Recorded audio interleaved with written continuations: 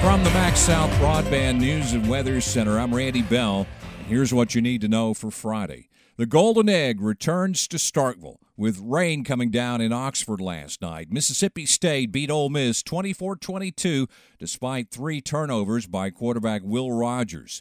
It's his first time to beat Ole Miss, and growing up in Brandon, he knows the importance of the rivalry. Being an in-state kid and being able to get this win, it means everything. The Rebels had a chance to send the game into overtime after scoring with 1:25 to play, but a shovel pass on a 2-point conversion attempt was batted down.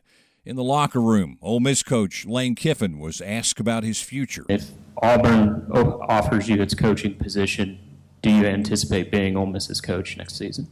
I do. Both teams finished the regular season 8-4 and now wait to see which bowl games they'll get.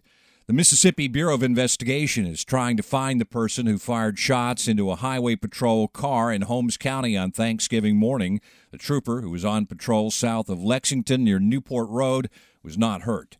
Gas prices under $3 a gallon are becoming increasingly common across Mississippi. AAA says 12 counties now have an average price countywide less than $3. The closest to this part of the state, Clay County.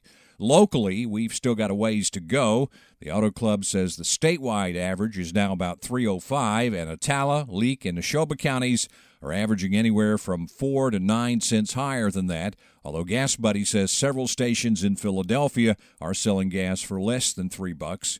Students at East Central Community College who need some extra money to cover the cost of tuition can now apply for EC Promise scholarships.